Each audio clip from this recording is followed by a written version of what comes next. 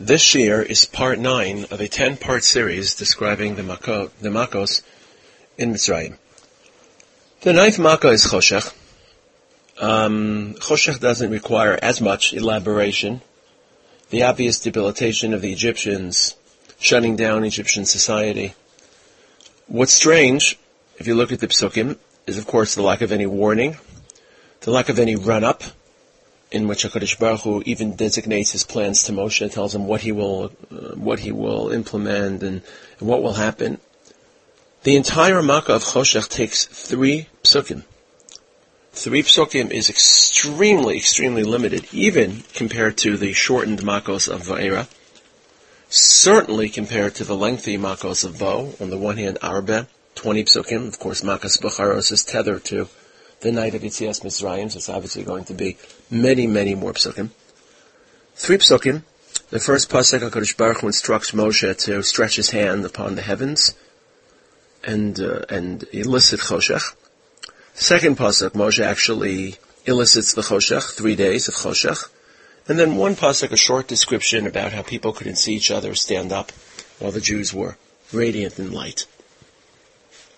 So I'll talk about the brevity of Choshech in a moment. But you could probably divide Choshech into 3 different cross-sections. Number 1, the theological component of Choshech, establishing, reinforcing Kadosh Baruch Hu as the creator of the world, as the God of nature, something which hadn't been as evident in the previous Makos. The previous Makos were inversions of nature, rechanneling nature's forces, water to blood, Nile to crocodiles, but now HaKadosh Baruch Hu was creating ex nihilo, as I discussed in Arvis, something that seemed to come from nowhere. In the case of Barad, combining fire and water, 2 of the most different elements, foundations to the natural universe, but different, elements which generally can't coexist. HaKadosh Baruch Hu here reverses the Hior, the installation of light and planets of Sefer Bereshis, and it establishes HaKadosh Baruch Hu not just as the God of terrestrial nature, but of the God of universal nature, of cosmos, of planets. In addition, it doesn't just establish HaKadosh Baruch Hu as the creator and the God of nature. Very interesting pasuk in Tehillim, Perek Kuf Hey. Shalach Choshech Vayachshich. HaKadosh Baruch Hu dispatched the Choshech to create darkness. We'll talk about that dual language in a moment. HaKadosh Baruch Hu dispatched the Choshech, V'lo maru es devaro, and they didn't rebel against HaKadosh Baruch Hu's instructions, and here the they refers to the planets, to the sun, to light, to darkness. In the very beginning of creation, HaKadosh Baruch Hu created divisions between day and night, light and darkness, and the two don't. Obviously, when there's light, there isn't darkness. In darkness, there's no light. And HaKadosh Baruch Hu recalibrated that whole process. And it was also a very, very specific rejection of the Egyptian worship of sun god, of Osiris and Ra. It wasn't just an eclipse. The sun disappeared temporarily. But it seems as if a very thick smog descended, obliterating any impact of the sun. In fact, according to many interpretations, Choshech actually began during daybreak. Very interesting phrase in the first pasuk, V'yamesh Choshech. What does it mean, V'yamesh Choshech? Some people feel V'yamesh Choshech means that the Choshech was palpable. V'yamesh means they could touch it, they could sense it, they could actually feel it. But some interpret V'yamesh Choshech that from the word Lo Yamish, that once the night was removed, then Choshech began. V'yamesh Choshech, once the night was Yamish, was removed, then Choshech began. So it was intentional, it was ironic, it was targeted that Choshech should begin just as the sun was rising. It was an attack on the sun, just as it was an affirmation of HaKadosh Baruch Hu's authority in the heavens, not just on the earth below. And in this respect, there's a relationship, a correspondence between Choshech and Barad, between Choshech and Arbe. They're all combining forces of nature which don't normally coexist, water and ice, and water and fire. Arbe creating at least what appeared to be a creation, Yesh Me'ayin, something which wasn't indigenous, being called from the Nile, but something that just came upon them suddenly. The second element of Choshech, and this is actually described in the Psukim, is as follows. 3 days, they couldn't see each other, They couldn't stand up. But it wasn't just they couldn't see each other, they couldn't stand up. Chazal fill in the blanks. Everyone had candles. Evidently the candles didn't work. There was no oxygen, the oxygen had been sucked out of the air, or there was some other element, some other gaseous material that had descended upon Egypt. But this wasn't just an absence. This was something palpable and handicapping and debilitating beyond just eliminating sunlight. The phrase v'yamesh choshech, as I pointed out before, the palpability of the choshech, or the phrase choshech afela b'chol eretz Mitzrayim shaloshes yamim, the fact that people couldn't get up or talk to each other or see each other. Even in darkness, you can make out with other senses. You can make out people's presence. According to Chazal, this was a complete shutdown of all sensory interaction. There was no communication. There was no eating, no hearing, no feeling. In fact, there's an interesting Evan Ezra who describes a very, very black, foggy situation that sometimes occurred in the Yam Okinos, I guess in the Atlantic Ocean, I guess he's referring to. And he says he's been there many times, and it gets so dark and so materially dark that simply everything is shut down. You can't hear, you can't see, you can't speak. Here it wasn't just sensory. They couldn't eat anything. Essentially, the Egyptians became handicapped, as we would say in our jargon. They became vegetables. They sat in the chair, didn't eat, didn't drink, didn't see, didn't feel. This is the ultimate handicapping or debilitation of a human being. We'll talk about death and the broader ramifications of killing the firstborn. But even if the Makos had ended in Choshech, they're literally at the brink of death. The difference between the Egyptians during Choshech and dead men was not that great. They sat there like a vegetable, like a tree, breathing barely, not speaking, not feeling, not sensing. This wasn't an attack on the Egyptian society, as I mentioned in the middle Makos of Arov, Dever, and Shchin. This was simply taking away life, bare, or except the rare, or the bare minimum of living and breathing. That phrase that I mentioned before in Tehillim Perek Kuf Hey, Shalach Choshech Vayachshich. Again, that dual language of Choshech Afela, Shalach Choshech Vayachshich.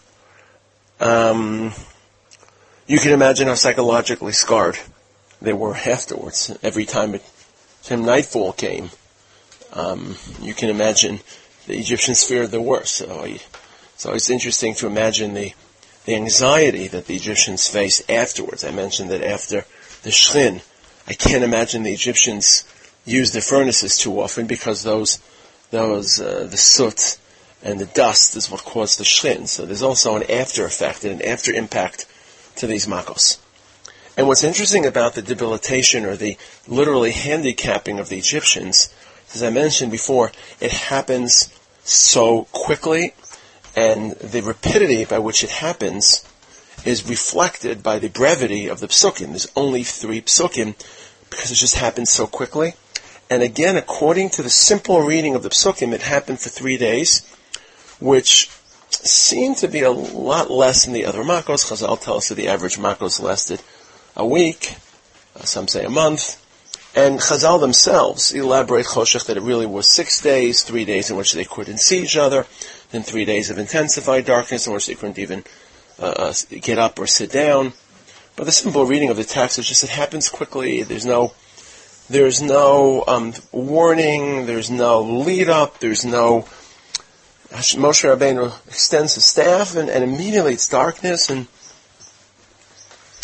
there's this rapidity, this acceleration with which people are afflicted. It highlights many things. It highlights the frailty of man. Very often when people suffer, so if there's a warning, if people are sick for a while, and you're able to absorb what's happening and make sense of it, so to speak, and internalize it, and I don't say move on. You don't want to move on from people suffering, but at least get your balance, get your equilibrium. Here, the shift, the transition from prideful, boastful, exploitative Egyptians to just simply vegetables, as we would say, lying in a hospital bed with the tubes attached. That's basically how I would define Choshech. on lung machines, on heart machines, basically just breathing, the heart beating, that any excess, any additional human basic interaction, mobility, speech, eating, happens so quick. It broke their routine. There's a routine that set in these makos where the warnings came. We all know that when we sin, say on our own level, hopefully we don't exploit others like Paro did, but when we fail and when we sin, so we have a routine. We know things are wrong, we know things are inappropriate, but we sometimes find ourselves falling into those situations, and then we're shamed and we're embarrassed, and then we recover. And so much of tshuva is breaking the routine. It's just not following the same routine of falling and recovering and promising and falling again. And human beings live very comfortably in their routines. And Hakadosh Baruch Hu is trying to break Paro's routine to give him one last shot of tshuva, because he's already hardened his heart. He's already hardened himself against critique and input and chastisement. But perhaps if there are these quick shocks, these quick electric pulses, these quick arbez, these very, very quick choshechs that you're not prepared for, that you can't anticipate, that you can't, if someone's going to afflict you and you're prepared for it, it's a whole different story. You're able to flex yourself and prepare yourself for what's going to occur. So this is trying to break Paro's routine. To a degree it does succeed, because Paro is willing to discharge the Jewish people. He's willing to liberate the Jewish people. He's not willing to release the cattle, and this is really the last stage. He's willing to let the men, women, and children depart, but not the cattle. And Zamakas Bacharis is the final salvo, the final straw that breaks Paro's back. Obviously, the rapidity of Choshech also reflects the encroaching Geula, and I'll talk about the message of Choshech for Am Yisrael in a moment, but as history comes to its conclusions, to its endpoints, to its redemptive turnarounds, so history accelerates because it has to account for itself. So when we say HaKadosh Baruch Hu Chishev Esaketz, 400 years had to be collapsed into 210 years, so they had to move more quickly. As we reach the end of our own historical challenge, we sense that history is accelerating. We're going to say on Pesach, B'chol Dor V'Dor Amdim Aleinu L'Chalasenu, and every generation, new foes arise to challenge the survival of the Jewish people, and of course each one of them fails. It used to be a door was 30 years, 40 years, and we met different daros, and different people challenged us, and then there was a respite and a recess, and 30, 40 years later Hitler arose, and now as history reaches its conclusive endpoints, the final phases of history, it's every 5 years. There's a Saddam Hussein, and then there's Syria, and then there's Ahmadinejad, and just it's impossible to keep up with the flurry of foes and the Arafats and the Hamases, and just it's like a constant pageant of people, because history is reaching its endpoint and fitting everything in. It's like cramming for a test to fit everything in.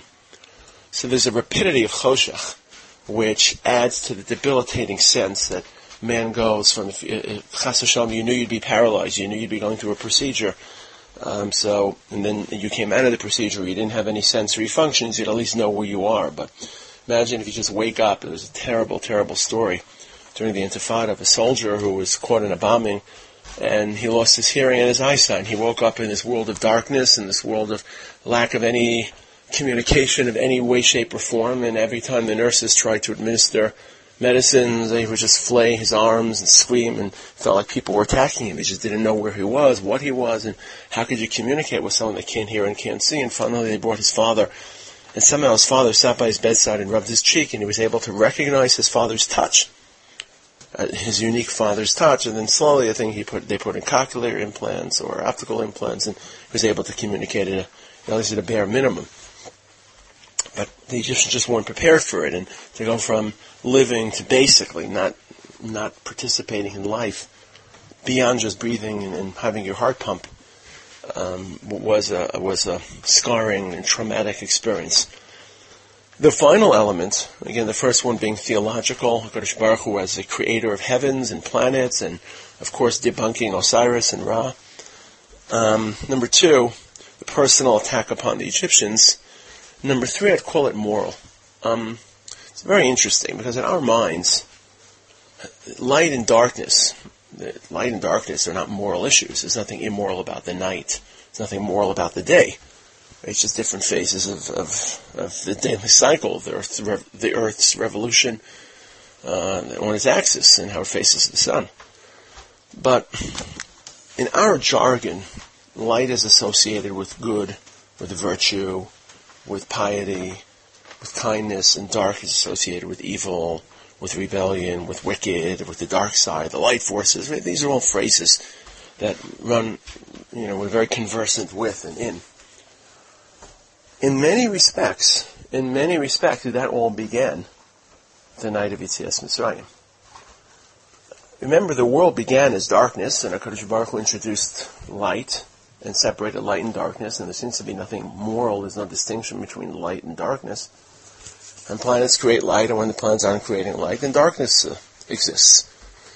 And interestingly enough, the two major apocalyptic destructions of man, which had occurred in Sefer Bereshis until this point, the precedent for divine justice, for divine vengeance, the Mabul and the destruction of Sodom didn't really occur at night. The Mabul began Vahi ve'etzem hayom hazeh, and the destruction of Sodom, if you read it carefully, Lot arrives at night, and some of the fracas between, the Malachim arrive at night, and the fracas between Lot and the locals takes place during the night, but essentially as the day breaks, they're spirited away, Lot and his entourage, and then Sodom is destroyed, and there's really no indication that part of the punishment is to impose this darkness, that darkness descends, and this is really the first time that darkness is associated with punishing the wicked people and shrouding them in darkness, covering them in choshech, in which evil itself is associated with darkness. The Egyptians were shrouded or immersed in darkness, and the Jewish people, l'chol ben Yisrael haya'or b'moshevosam. Interesting, it doesn't really say that the darkness didn't afflict them, as it says by the other Makos. They just had almost naturally this light that was associated with their virtue, with their own station, with their own behavior. And it's something which is obvious to us, but it's becoming obvious, or it's becoming established in the human mind, in part because of what happens in Magas Bacharos. That the Egyptians, the evil taskmasters, the enslavers, the manipulators, the persecutors, become covered in darkness, and this becomes a metaphor for how HaKadosh Baruch Hu punishes wicked people. And from this point onwards, punishments start at night. Sancheriv's army is eliminated at night. Haman's downfall begins at night, and Chazal are very sensitive to this. Liasid Lavo, a parak, let's say, in Yeshaya, Kumi Ori Kiva Orech. This is parak Samach, and it's really the parak which serves as the basis for that section in Lechadodi. Hisari Kiva Orech, Kumi Ori Kiva Orech, Chvod Hashem Alayach Zarach, Kina Choshech Yichasa Eretz. Darkness, apocalyptic darkness, will descend upon the earth. V'arafel Umim, and fog will cover all the nations. V'alayich Yizrach Hashem, and upon you Hashem's glory will shine. V'chvodo alayich Yeraya. And many other psukim in Tanakh describing Le'asid Lavo, the darkness that covers the Rishayim and the light of HaKadosh Baruch Hu, the Or Hashem, Or Yushalayim, Or Hashem, which illuminates for the righteous people. And again, it may seem obvious, it may seem cliched, but this is really where it begins. And it's not just apocalyptic, that we can trace it through history, that evil people are punished at night, but it's also existential, that we associate religious observance, religious adherence, and religious success with light and with day, and religious failure and betrayal and rebellion and disobedience with night. That's not something that is built in to human experience. There's no difference between day and night, and in fact, in theory, religion could be associated with darkness, because that's when man is at his most victimized, at his most vulnerable, and he feels victimized by the lack of sight, and the lack of visibility, and similarly before electricity, the lack of meaningful experience, and that's when religion, or that's the association of religion, or sometimes paganism is associated with magic and dark forces beyond human comprehension. And there's a rerouting of religious identity and religious attitude. The person wakes up